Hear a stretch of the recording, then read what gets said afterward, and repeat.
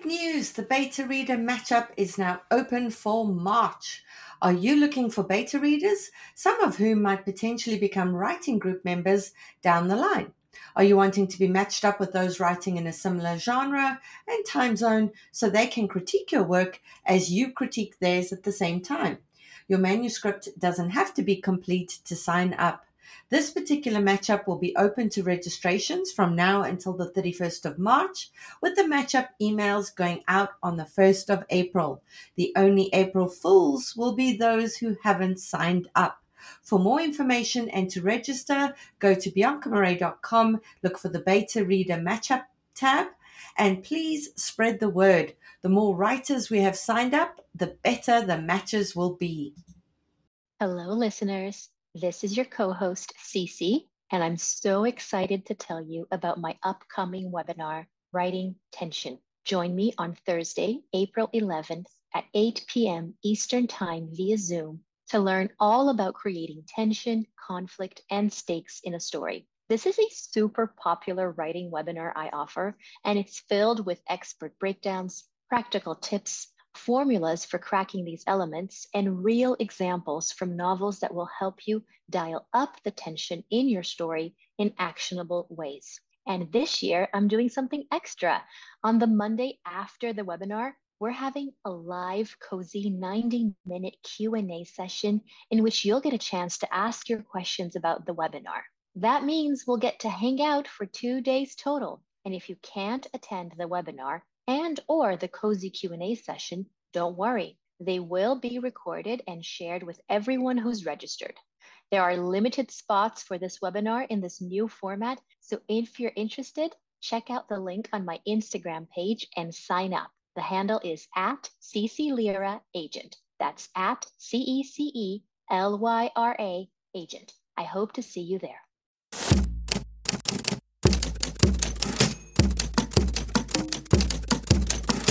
Hi there and welcome to our show, The Shit No One Tells You About Writing.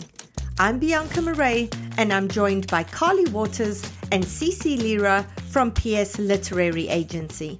Hi everyone, we've got two special guests here with us today. It's Patrick and Ami who run Guts Like Press, and we get these queries all the time from our listeners. Should they be submitting to presses and to journals? Should they be trying to get publishing accreditation so that they can put something on their bio? And we're always saying try and publish as much as you can because it does make your resume look good. So this is why we've got Patrick and Ami on today to discuss how they run their press, the kind of submissions they get, and what kind of things you as writers are doing wrong in terms of your submissions that stop them from getting chosen to be published. So firstly, Patrick and Ami, welcome. Thanks for joining us. Thanks for having us. Yeah, so will you tell us a bit more about Guts Like Press, how it came about, who your target audience is, how you run that? Yeah, for sure. So Guts Like Press is definitely designed to be an alternative press. We very much want all the work that basically is hard to market, all the stuff that doesn't really get into traditional publishing. We want that kind of work. We're very concerned with a lot of the politics in publishing currently because it definitely limits a lot of opportunities for marginalized people, especially BIPOC. So we're working pretty hard to counter that. And we're also just trying to get a lot of weird stuff. We want truths. We want the weird, just anything. Like it's such a broad spectrum because we just want everything. And in terms of like genre and stuff specifically, are there specific genres that you like to see as well besides, that kind of being your target market in terms of who the writers are who you would like to submit to you? What genres do you specifically enjoy? We kind of allow like any kind of genre. Like we typically, these more experimental writers who submit to us are very cross genre. Like it's very hard to pin down. You get a good amount of horror. You get some like transgressive fiction. You get a lot of interesting prose, poetry, things like that. That kind of basically, if you can't pin down the genre, then it's probably more for us than anything. Yeah. I love that because, the genre is such a tricky thing. And as writers, we're always getting told you need to be able to tell an agent and an editor where in the bookstore your book will be positioned. And so it makes you less experimental and it makes you kind of stick and color in the lines more as opposed to having more freedom of expression. And that's obviously what you've been finding as well. Yeah. Absolutely. Yeah, definitely. Yeah, because like you said, agents and publishers are looking for things they can market to maximize profit, whereas we're looking for ways to maximize like voices. So it doesn't matter if we sell 5 books as opposed to 500, because we would rather those 5 people who got those books have that deep connection to what we're publishing, to hear a voice that maybe they didn't hear before and they suddenly have a new connection with the world and with writing and things like that. We have a lot of rule breakers. Even the people who stay more in a genre at that point, then it's mostly the content, which ends up being experimental. And we also really like multimedia work. We honestly encourage people to send us something that we can't publish because we want to publish it. Yeah.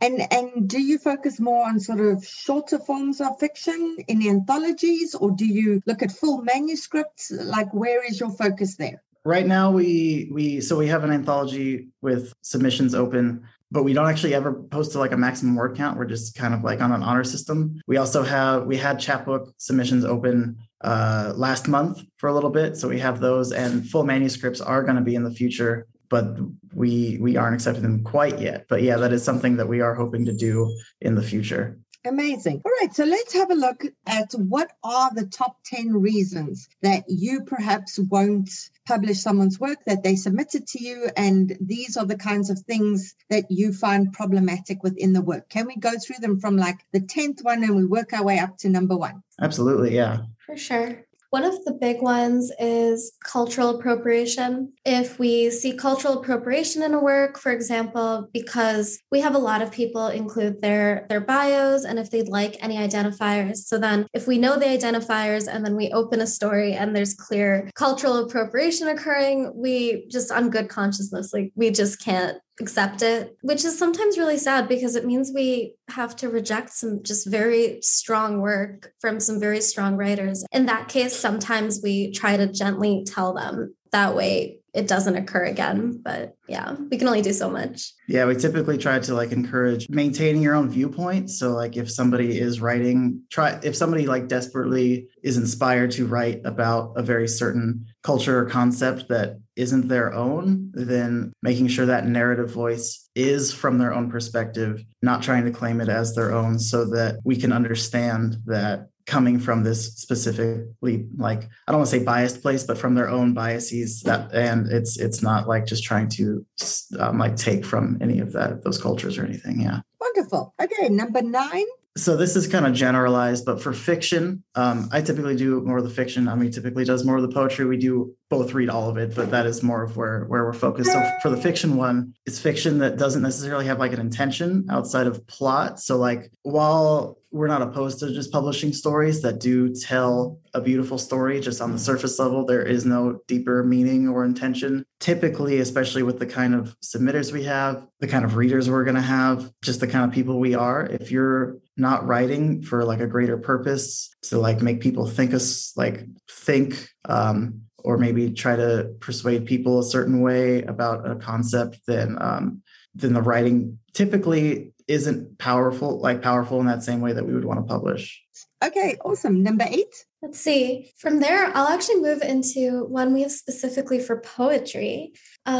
It's a very interesting just poetry culture right now. Poetry is very much in the mainstream. It's on Instagram and things like that. And it's really wonderful on an accessibility level. But sometimes I think people feel a certain pressure to write poems that have these really strong hooks and these like hard-hitting thesis statements almost. And sometimes they don't fit well. Sometimes trying to make the poem clever or sometimes trying to make the poem like too clever, it ruins what would otherwise be a really nice poem. It disrupts the flow. So that's one thing that sometimes I've had to reject poems for, is just that attempt to make it witty in a way that doesn't fit the poem. I promise you all, your poems are fine. You don't need the hard hook for it. And the other thing is sometimes prose that tries too hard to be a poem in stanza form. Sometimes at that point, it's almost better you just submit a paragraph and say it's poetic prose or something. I don't think too many editors really care about that, but when it's all forced in a traditional stanza form that it's not very readable in, sometimes we do have to reject that. Do you find that like the poetry fashions change according to who's speaking loudest in poetry at the moment, or not really? I would say, yeah. One of the biggest examples is actually Rupi Kaur. It's really, there's so many great things about her work. She's definitely diversified the landscape, made a lot of room for a lot of poets who are usually not allowed into the industry. But the thing is, because she was so successful and she influenced so many people, we see a lot of submissions from people who are trying to be her or poets like her. And we're like, no, we want to, and it feels forced when it's not a natural thing. So at that point, sometimes it's like, don't worry about who's popular right now. Like, who are you as a poet? We'd rather have that. Yeah. And I think that's true of, all forms. It's not just poetry. It's, as a writer, finding your voice. It's great to learn from other writers, but the goal is not to emulate their voice, but to appreciate their writing and in the process find your own voice. 100%. Absolutely. Yeah, we have a professor who often says, like, by the time you see what's happening in the mainstream, what's going to happen is already occurring, like in the underground literary world. And so, yeah, if you're trying to emulate someone like that, or like anybody that you're reading that you're finding on like the bestseller list, there's already something that you could be doing to like revolutionize poetry. So that's where you should be going. Yeah, absolutely. Okay, your next point. Just generally, this kind of goes with cultural appropriation, but using slurs that aren't people's to claim. We aren't necessarily opposed to slurs. They just need to belong to you, So like, we would never want to censor somebody's experience with racism if like they need to include a racist slur, or homophobia, if they need to include a homophobic slur, that kind of thing. But if it's somebody, and we get these identifiers in the bio, so we know typically whether or not these are slurs that belong to these people. And yeah, that's just like an instant rejection. Like, if you are that comfortable using that kind of language, I'm not sure how prominent that is with more traditional publishers, if it's more or less prominent, but we definitely get more experimental voices. So I think people are like slightly more comfortable submitting those types of things that they might think don't belong in more traditional publishing, because I think sometimes we get like a little misinterpreted as people who are comfortable with everything that's like taboo, whereas we, do maintain our own personal politics within this press, and we're not trying to uplift voices that maybe, shouldn't necessarily be uplifted in that sense. Yeah. And, just an example of that. And we were having this conversation with friends the other day. Like, if I get called a bitch by a straight cis man, that really pisses me off. But, as a woman, I call my friends who are women bitches. We call each other bitches all the time. And we do it as a term of endearment and a way of kind of taking back this thing that we were told our whole lives, we bitches because we talk back, or we bitches because we have opinions or whatever. And so that's the thing. There's many, many communities that have taken back slurs that have been used against them, and they've used it in empowering ways. But, like you say, it's up to that community to be using their own slurs kind of thing. Yeah. Great. Next one. Let's see.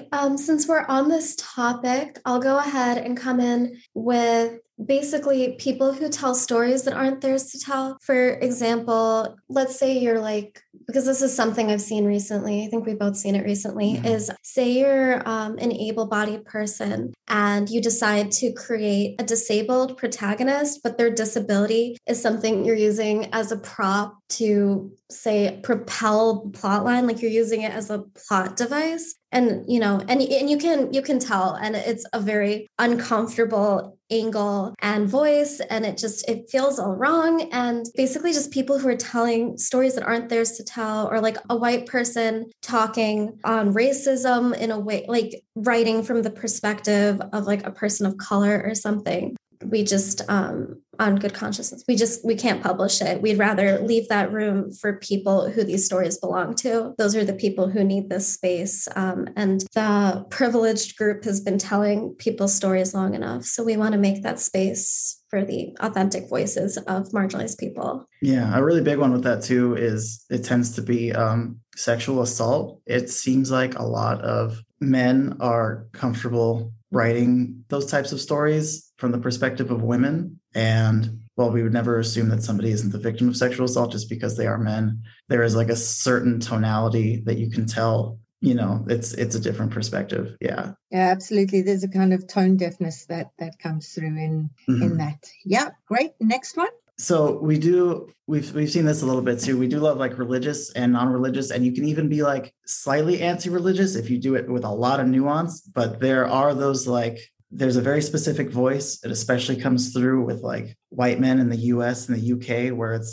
anti-Christian or like very specific, like anti-faith, or it can be Islamophobic poetry, where it's basically just rather than either helping build up your own beliefs or building up the beliefs that you see or like a certain beauty within religion. It's very much like that kind of, checkmate, look how clever and smart I am. And you can see that among like other things outside of religion, but like it seems very specifically pointed at religion. And so it's like the kind of poem or like story that you see where, they feel very much like they are ironically preaching, I suppose. Whereas instead of like trying to express something that maybe they're struggling with, like we've had several like struggling with religion type poems or stories that I thought were very good. And there's like a very subtle difference, but it's a very important difference. It's especially important because a lot of people's, especially in the Western world, a lot of people's issues with Christianity as they've experienced it, they believe is a frame of reference to refer every religion,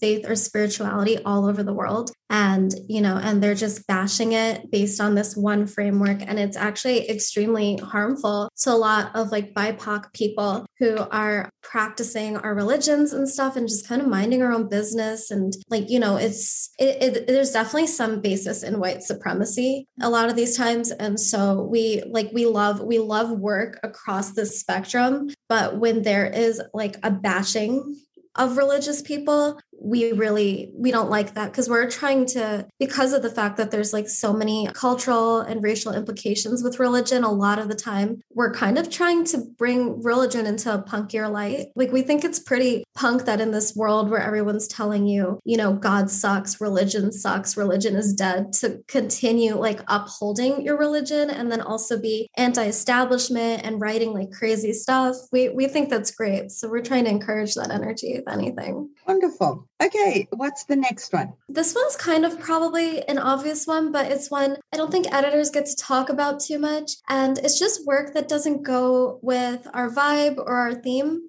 We've had to reject a lot of really good work just because we can't find a place for it, which is extra heartbreaking because we actively try to fight for every piece of work we get. Sometimes we even, if we have an idea of something we're doing in the future that where a piece might fit, we'll ask writers if they're okay with having that acceptance there instead. But yeah, I really and strongly encourage submitters to very closely look at the vibe or theme. And if you're not sure, to just email whatever publication if they allow it, because we hate rejecting work for that reason. It makes us really sad. Yeah, like we actually do have quite a few from our current anthology submissions where we're like, this is perfect for the next one. We haven't actually even announced the next one. We already have like 5 pieces accepted into it. So it hurts a lot. We do end up like fighting very hard to try to just figure out, like trying to justify how we can publish this within the theme and like the tone of what we're trying to do. Yeah, it's in a culture where publishing is just saying no. It's lovely to see people who are trying to find reasons to say yes. So that's very encouraging. Okay, what else? This one is more specific to us. I mean, like there are other publishers, but we have like very specific and vocal leftist politics. And so if there's a way, or if there's a story, I think it'd be obvious not to submit something that's like pro certain things. But if you take like a neutral stance on certain things, like that's kind of a complacency. So like, especially given what's occurred this has never not occurred, but given like the prominence of like defunding or abolishing police, that kind of thing. If you submit a story that feels where like cops are the main character and it feels very much like pro police or even like just a neutral stance on police, we probably won't accept it. And it's that kind of like, it's not just police, but that's like that's happened a few times with this last publication cycle. And so it's like, we want to make sure that the voices that we uplift aren't paired right next to something that like actively harms them in real life. Just because it's fiction doesn't necessarily mean that it's not harmful. But it's like, it's especially, because it is like especially harmful to like BIPOC communities, queer communities, disabled communities, things like that. And usually the people who submit that don't belong to those communities because that's not on their radar. They're just like, they've seen all these like Law and Order type shows. And so that's just like kind of where narratives can develop. And so just having like those types of protagonists kind of just lets them get to the plot that they want to tell. And I think there are other ways to tell those plots. Yeah, absolutely. So if our listeners always know, do your homework and know who the audience is, who you're submitting to, know their politics, know, the kind of things they're interested in, etc. Because otherwise you're wasting your time and you're wasting their time as well. Because, if they're going to read every submission and it's not a good fit like that, then everyone's time has been wasted. What else? One of the really big ones is the negligence of or mistreatment of marginalized bodies, communities, cultures, important places. For example, and sometimes we like see this, honestly, it's a lot of times with white people, but like say the story is like about some kind of debauchery, which we absolutely love, but then like they're describing the environment and I don't know, let's say there's like a Buddhist temple in the back or something, and that's just in their backdrop. Or say it's like there's a bunch of like dead bodies of like women or queer people or trans people or something, and it's just being used as like a prop. We really don't like that, especially because so many of the bodies and items and things like and places that end up in these situations are things that are just systemically under attack. And this is like especially with like Black and brown bodies. It's an immediate no. Like we can love the whole thing, and then we just see that like it could be like 2 words in a whole story, and we just like can't be okay with it. Yeah, like we like there will sometimes be notes like, I love this. Do you think we could get them to edit out this one sentence or this one word? And sometimes it feels more right to just suggest the edit. And then sometimes it's like, well, I'm not sure if that would change the tone of the story, or that might like change the tone of the story entirely to the point that it's just not the right fit for us overall, that kind of thing. As a person who I'm a part of so many of these marginalized communities, and with him, being my number one supporter, and he's, we just have generally leftist politics and stuff. It's like the minute we see something like that, it's like it feels very, very, very deeply personal. And sometimes it just leaves like a taste in our mouth that we can't get out. Mm-hmm. And so sometimes, even though it could be fixed, we just don't have it in us to fix it. And we just have to reject it. Yeah. And again, that speaks to knowing your audience. I mean, just a silly example. It's not the same as what you were saying, but I've consistently loved the Netflix show Sex Education because, there's so much representation in there and the humor's great and it looks at body positivity, etc. And I couldn't wait for season 3. And I got to episode 3 of season 3. And for purely gratuitous reason, a cat was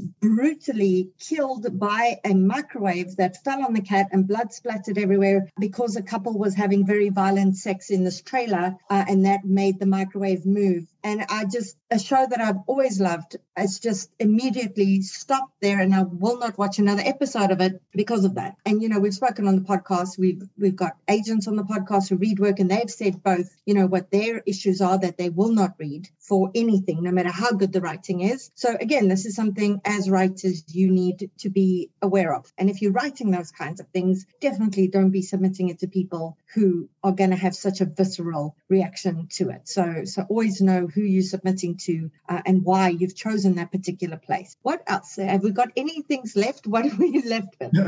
There's one, and it's definitely, I think, our biggest one. It's something we've heard from other editors, and now especially for us, and even for me, because I'm currently an editor at 2 other places, Wrongdoing Magazine and Decolonial Passage, and this seems to be the biggest thing. And it's just lack of authentic or signature voice. Like anything that's like generic, like I want to be able to see it and be like, wow, you know, this person's personality is shining through, their voice is shining through. This is weird. This is new. Yeah, any things that aren't very voice driven are extremely hard for us to get into. Basically, like just the best way to avoid this is to just, you know, be yourself, which I know sounds cheesy. And I know a lot of people say it's unmarketable, but with us, being yourself goes a really long way. And if you're not sure what your voice is, the best way to fix that is just reading and writing a lot, because I promise eventually you'll stumble into it and then your work will really shine.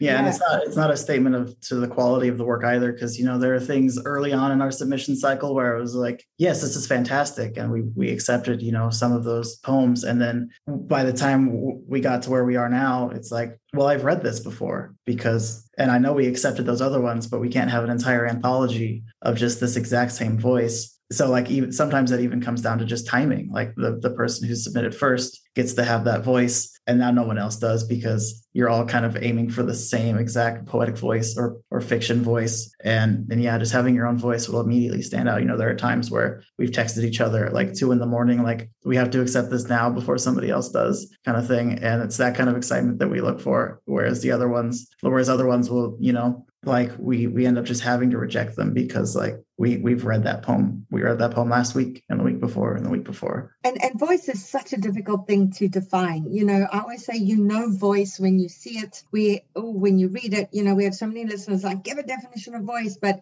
again, that comes from reading and writing, and voice is just magical. Like when you read that submission and it makes you text each other at 2 o'clock in the morning because it was just so special, you damn well know it when it happens, Mm-hmm. So yeah, absolutely. So if any of our listeners want to submit to you, can you kind of tell them, if they do want to submit to you, where they can find you and how they might go about doing this? They can find us. We're most active on Twitter, which is at GutSlutPress. We also have an Instagram, which is Instagram.com/GutSlutPress. You can always email us, even if it's not a submission, even if it's just a question, gutslutpress@gmail.com. The website is gutslutpress.wordpress.com. We're still trying to operate on that free domain. But yeah, these are all good places to reach us. We're especially active on Twitter and in our email. Instagram messages go a little bit more slowly, but we do get to them. Mm-hmm. Amazing. The upcoming open call is, we're basically doing a suicidal aliens theme, which we're keeping very broad, but we want like really fun stuff. We want weird like sci-fi alien stuff, but we also want people's stories of, say, like self-harm, disorders, addictions, things like that. Like we want that gritty stuff too. Mm-hmm. Amazing. Well, thank you so much, Patrick and Ami, for taking time to chat with me. For our listeners, there are so many different avenues available to you out there. We've all been kind of brainwashed as writers that we just want to go with, traditional publishing with the big five, etc. And it does create this sort of herd mentality, and it does curb creativity to a large degree, because we're trying to tick the boxes in terms of what people want and what these big publishers want. But, there are other presses out there. There's other journals out there, and familiarize yourself with them and reach out to them. My youngest son starts kindergarten this year. I can't believe it. One of the tricky things, though, about my kids being in French immersion school and me not having French as a language myself is worrying about how we're going to assist with homework as they get bigger. They're young now, but I see it coming. We are very lucky, though, to live in Ottawa, which is a bilingual city of 1 million people. And we have bilingual friends and Francophone friends. So it's going to be really easy for our kids to pick it up at a young age through school and sports activities. But me, on the other hand, growing up where French class wasn't taken too seriously and we goofed off. I am so sorry, Madame Corrigan.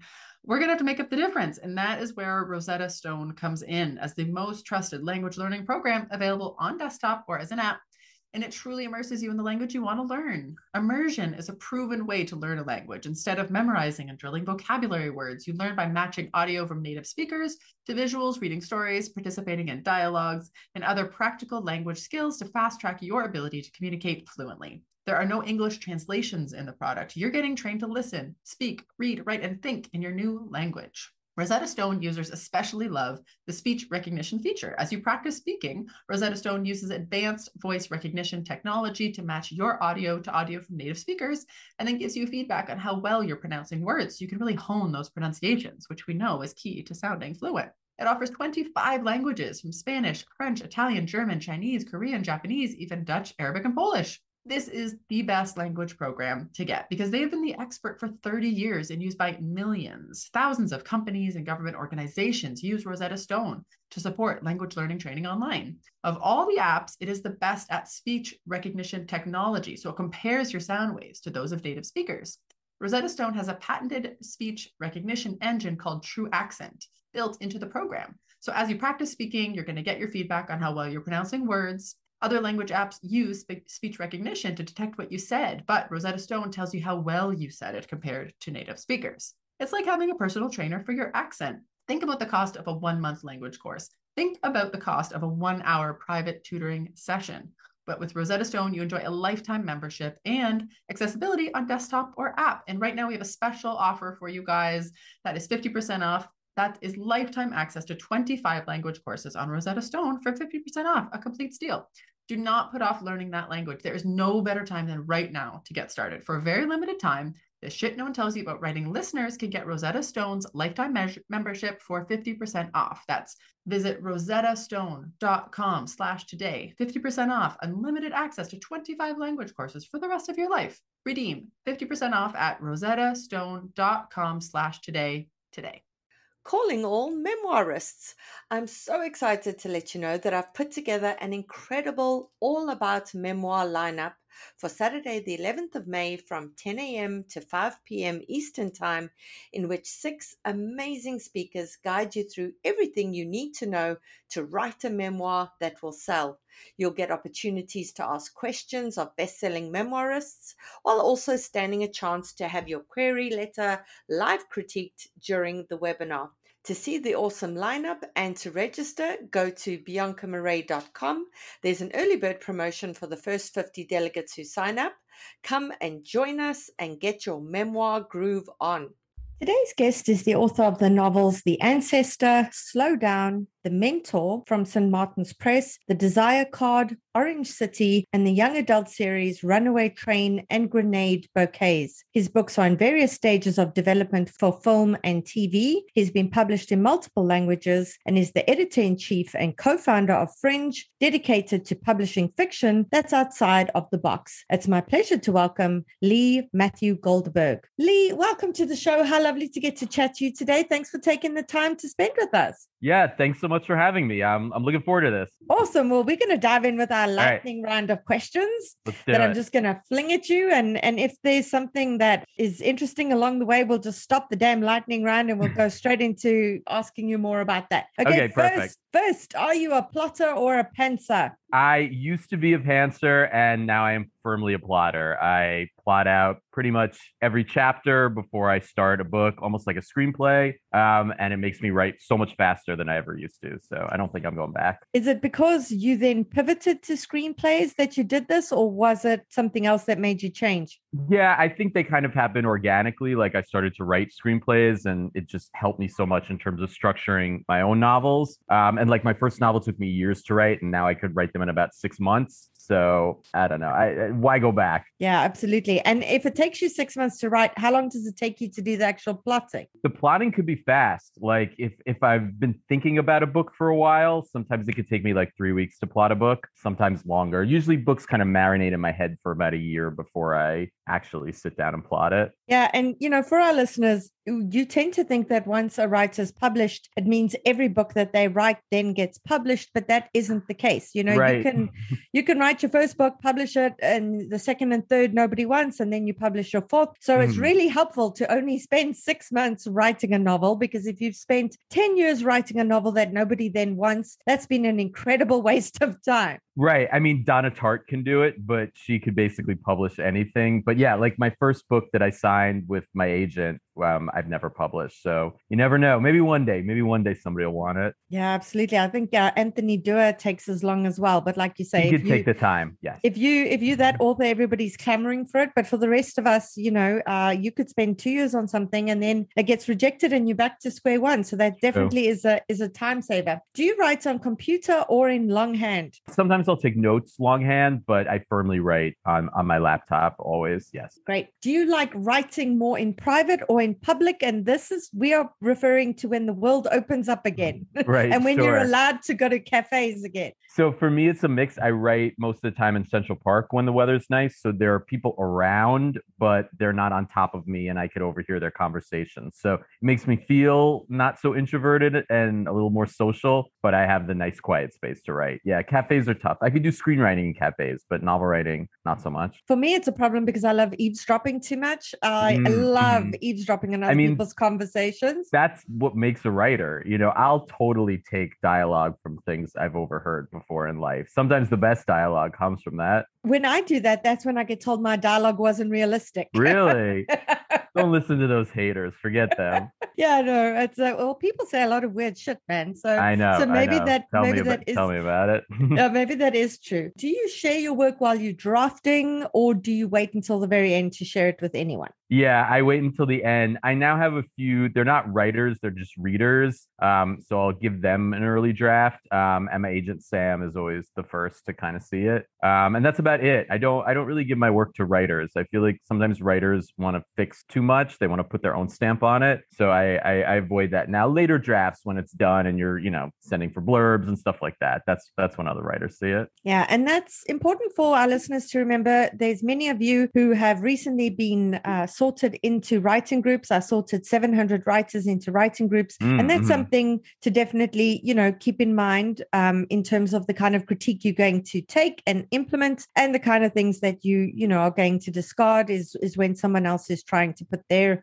stamp, as Lee says, on your own work. So that's a really good point. I do think, though, can I just add one thing? I think when you're starting out as a writer, it's so important. Like I had a writing group, I did an MFA program, and learning what critique to take and what critique not to take, I think is one of the first biggest steps in kind of, your whole writer journey. So it's so crucial. I think once you get to a certain point, though, then, you don't need it as much. Yeah. And that's something that you are going to have to develop through trial and error, because the only way you can come at it and eventually becomes instinctive or, instinctual is that you are learning along the way. You're changing something that in your gut you didn't want to change. And then later you're going, oh, I shouldn't have changed that. I should have stuck with how I saw it. But also it's our natural inclination to kind of go, this is bullshit every time someone has a problem with our work. And we tend to immediately get defensive. So it's developing that balance between, listening to helpful critique and discarding stuff that is, going to change your work or the vision you have for it. Definitely. Yeah, 100%.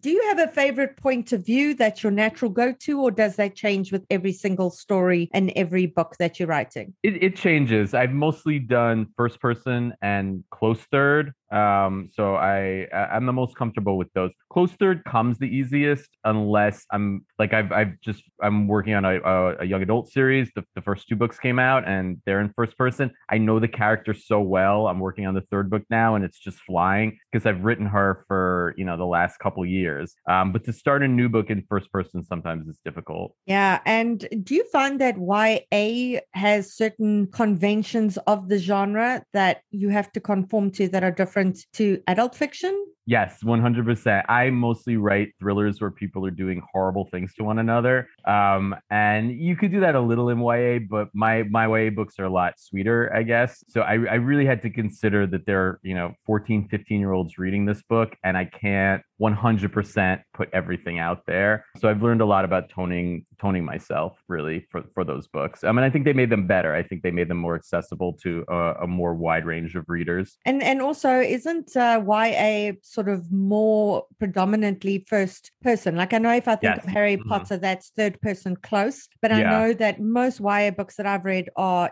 first person. Yeah, middle grade tends to be third person close. So maybe Harry Potter, because of the age, it kind of started out that way. YA, because it's like, you're at that age where you're discovering yourself. So I think it works so much better if the character, if you're hearing the voice of the character when you're reading it.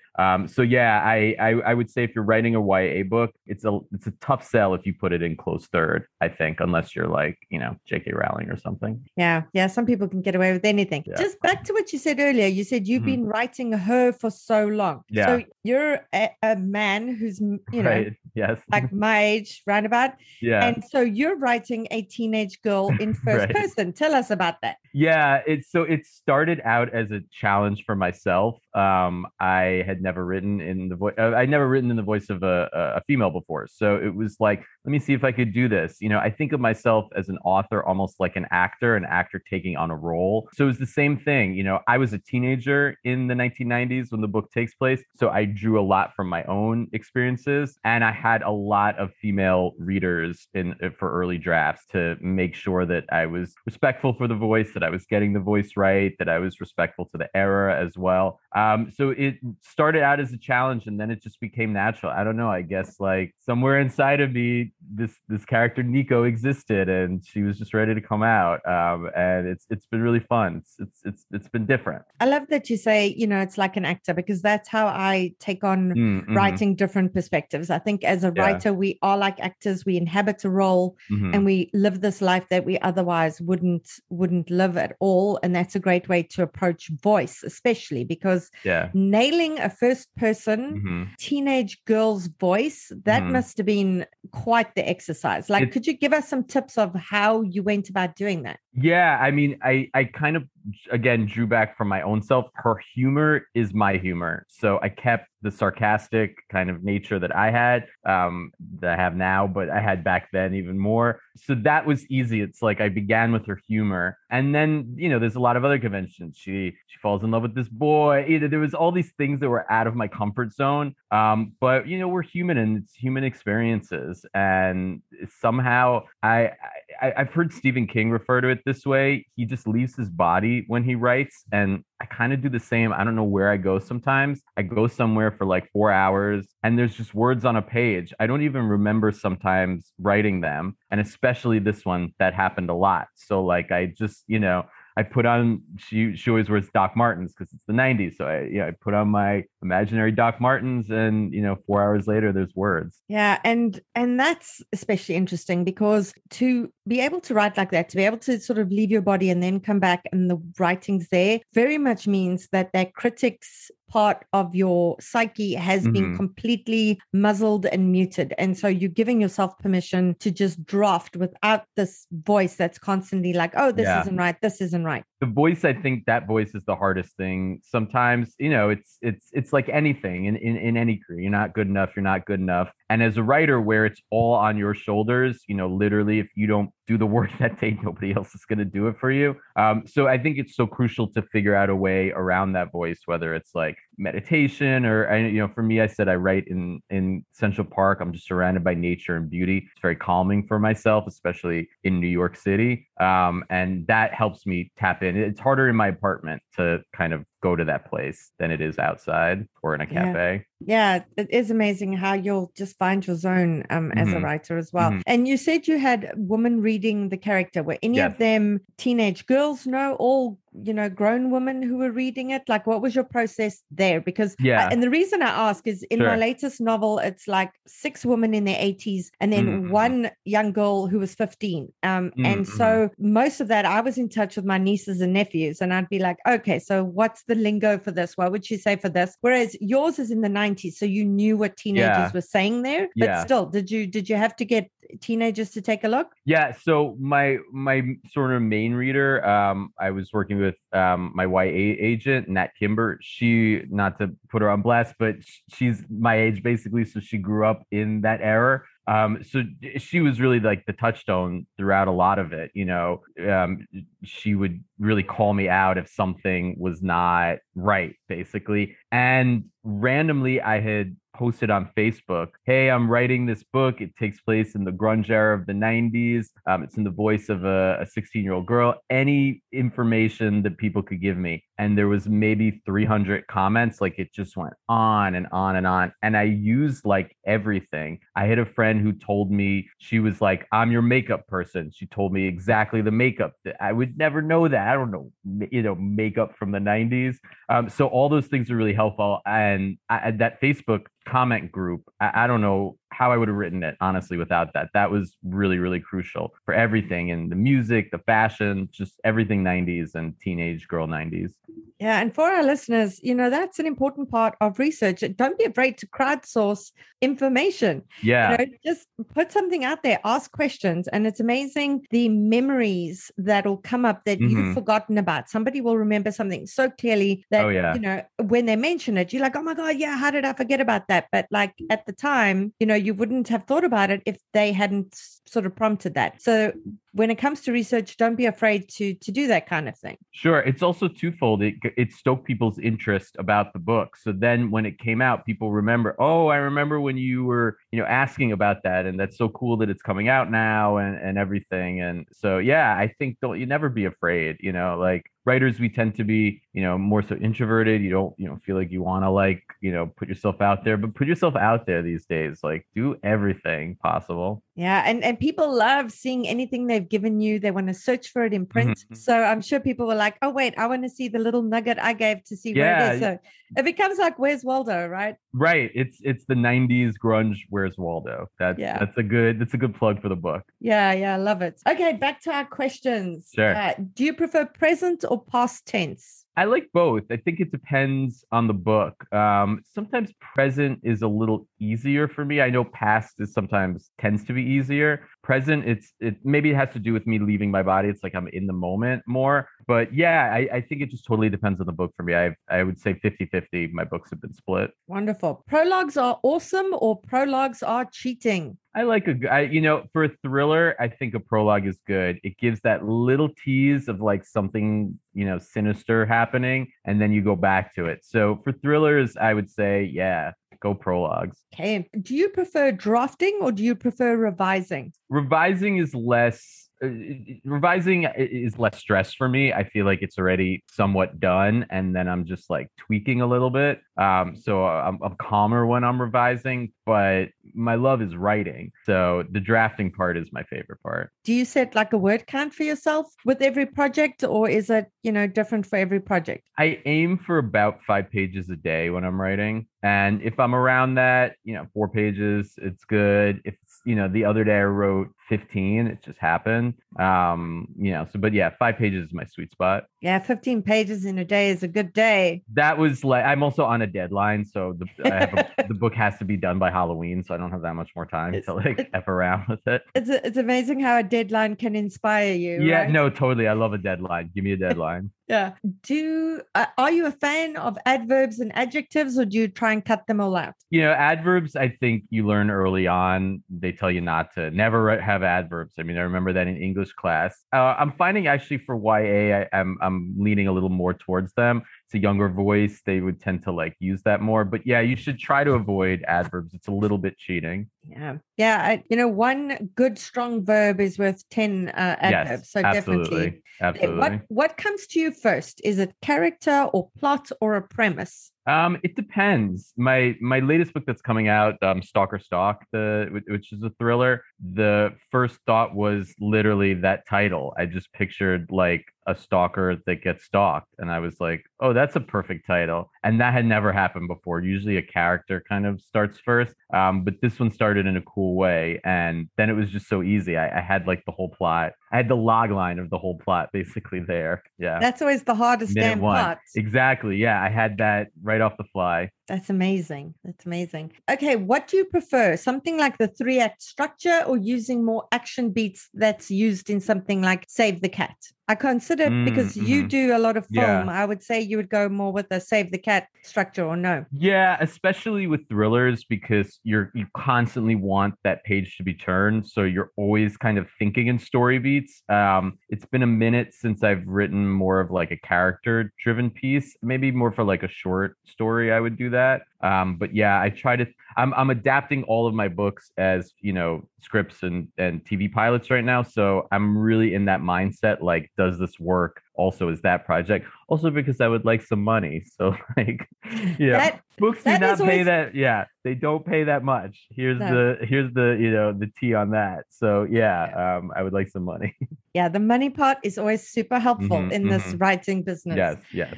What do you prefer writing, dialogue or description? Dialogue 100%. I love dialogue. I like description, and I feel like with each book better at it, and I'm leaning in towards it more, but dialogue just comes so easy to me. Yeah, I'm the same. I really love dialogue. And then are you a fan of backstory, or do you try and avoid it at all costs? I like a backstory. I feel like it has to be used right, and it can't be overused. Sometimes when there's books where it jumps back and forth, and every chapter is like that, I find it's like you know a little bit too much where it's going. But yeah, I think backstory placed at the right part is necessary. Awesome. Do you have any particular writing software that you use? Or do you just work on Word? I work on Word. I've downloaded Scrivener because I know some people like swear by it. And I'm just so used to Word, it felt like alien. It just didn't feel right. So maybe one day. And then for scripts, Final Draft is like the go-to. You have to.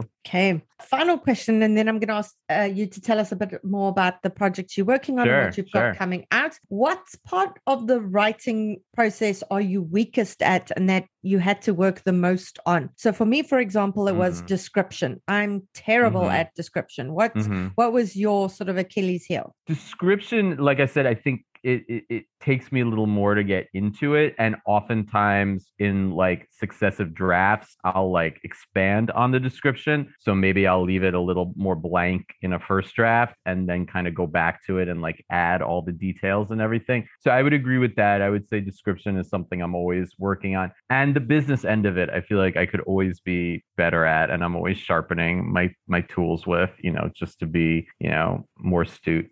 Yeah, that's the tough part. Because I mean, as writers, we are not business people. That's why we went into writing. Right. But you have to be. You have to be. Like, even with an amazing agent, editor, all these people, it's like, it's your business. It's your business first and foremost. Yeah, it's running a small business. And so you have to develop that. Just something you said earlier, Lee, is you said you have a different agent for your YA compared to your thrillers. How difficult is it for an author to move back and forth between genres? Did they want you to use a pen name when you were writing in one or the other? How did that come about? Yeah, so I think it came about because I and my agent realized it's like I'm faster than the publishing industry almost. So I don't want a book out every 2 years. Like I'll write 3 books in that time. And I like writing in multiple genres. My books, I would say, are like literary thrillers, but I have a sci-fi book. I have this YA series. I'm thinking about a horror book that I want to write. So yeah, we thought about a pen name and then thought against it because I thought maybe my name could help it somewhat. I am thinking about a pen name in the future, maybe for like horror and more like basic thriller, just to separate, like a beach thriller. I'm kind of conceiving, so I might use a pen name and like an androgynous pen name for that. Yeah, we're seeing it more, and it's not that authors are doing that to hide their identity, because it's a really badly kept secret. Like if you think in Toronto, there's Craig Davidson.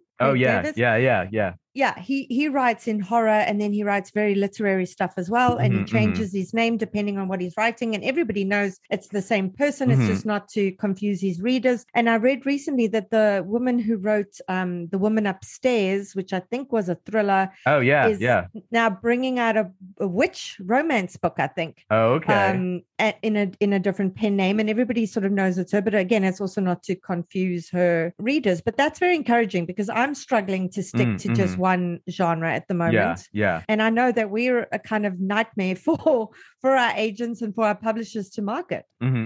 Yeah, I mean, I think like if ever you have an idea and it's outside of your genre and you want to try it, it's a little safer to try with the pen name. You're not losing necessarily your readers that love your style. And maybe you could add on more. I've thought of it too.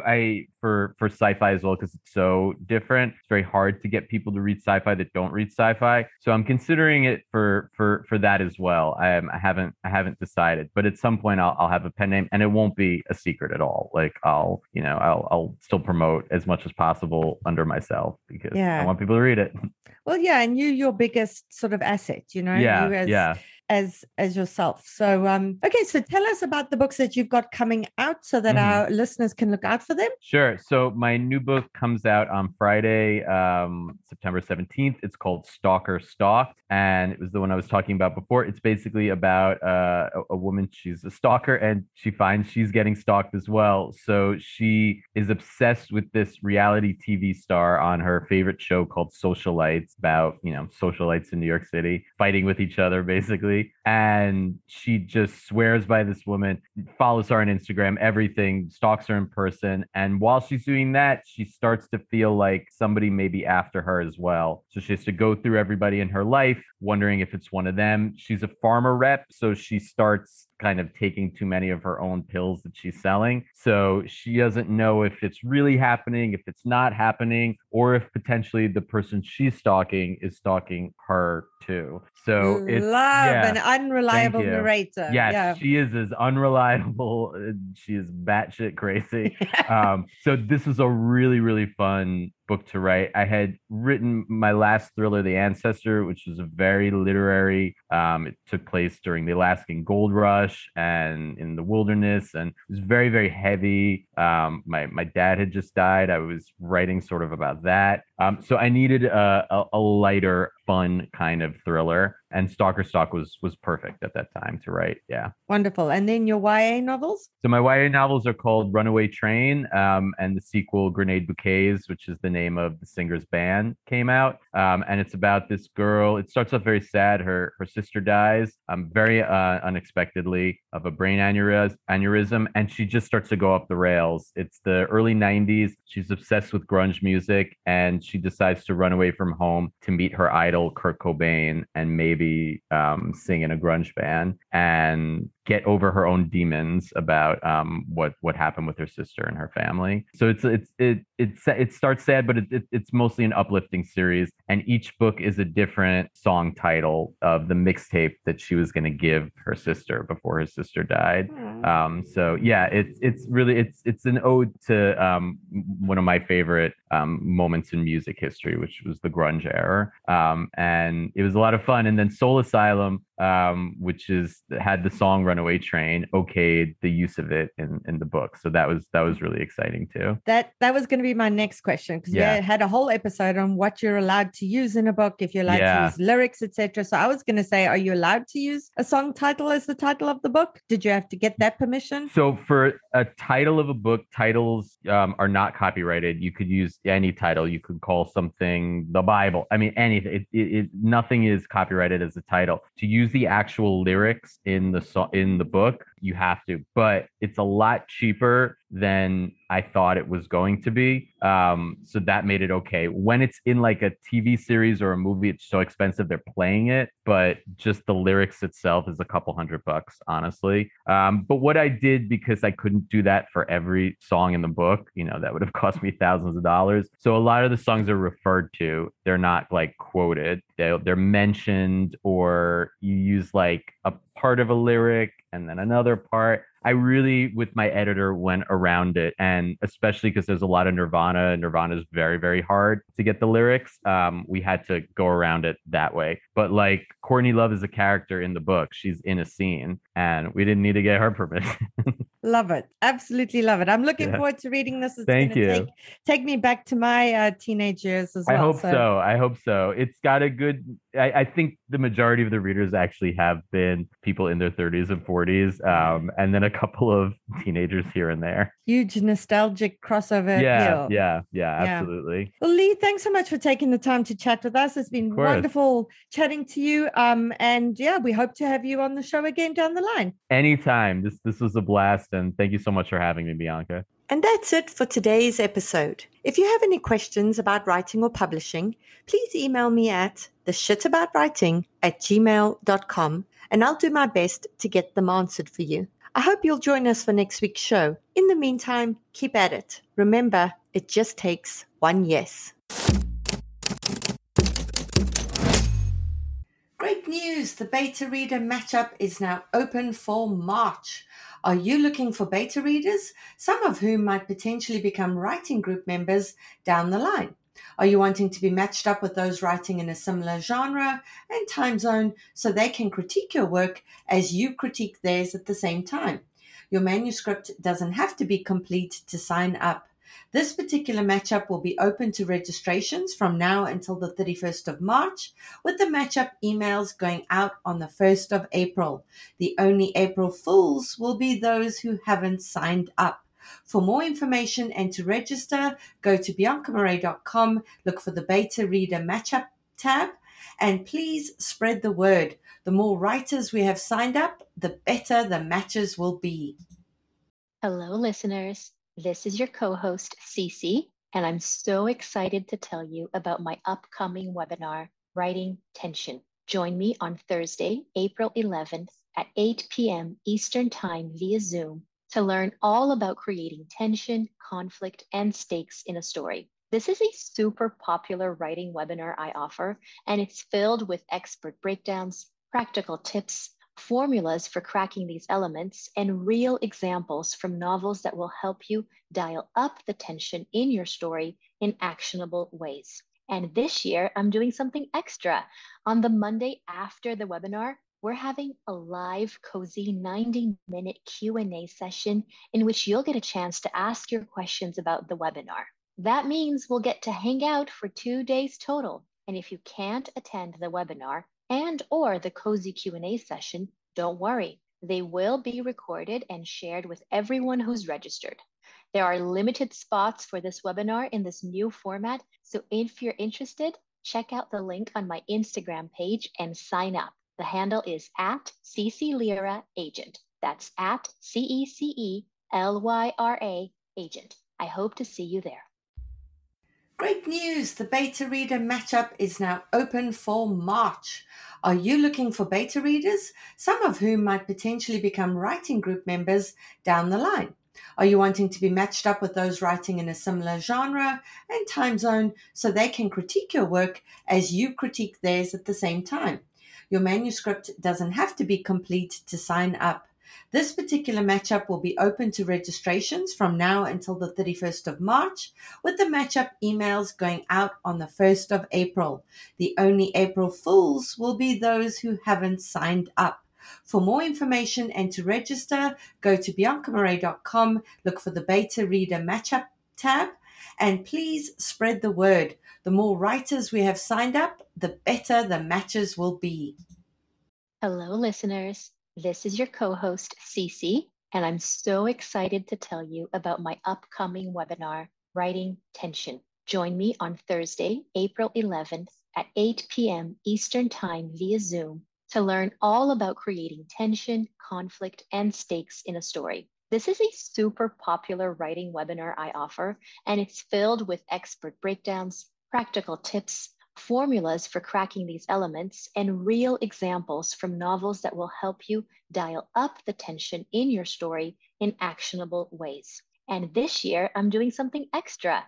On the Monday after the webinar, we're having a live, cozy 90-minute Q&A session in which you'll get a chance to ask your questions about the webinar.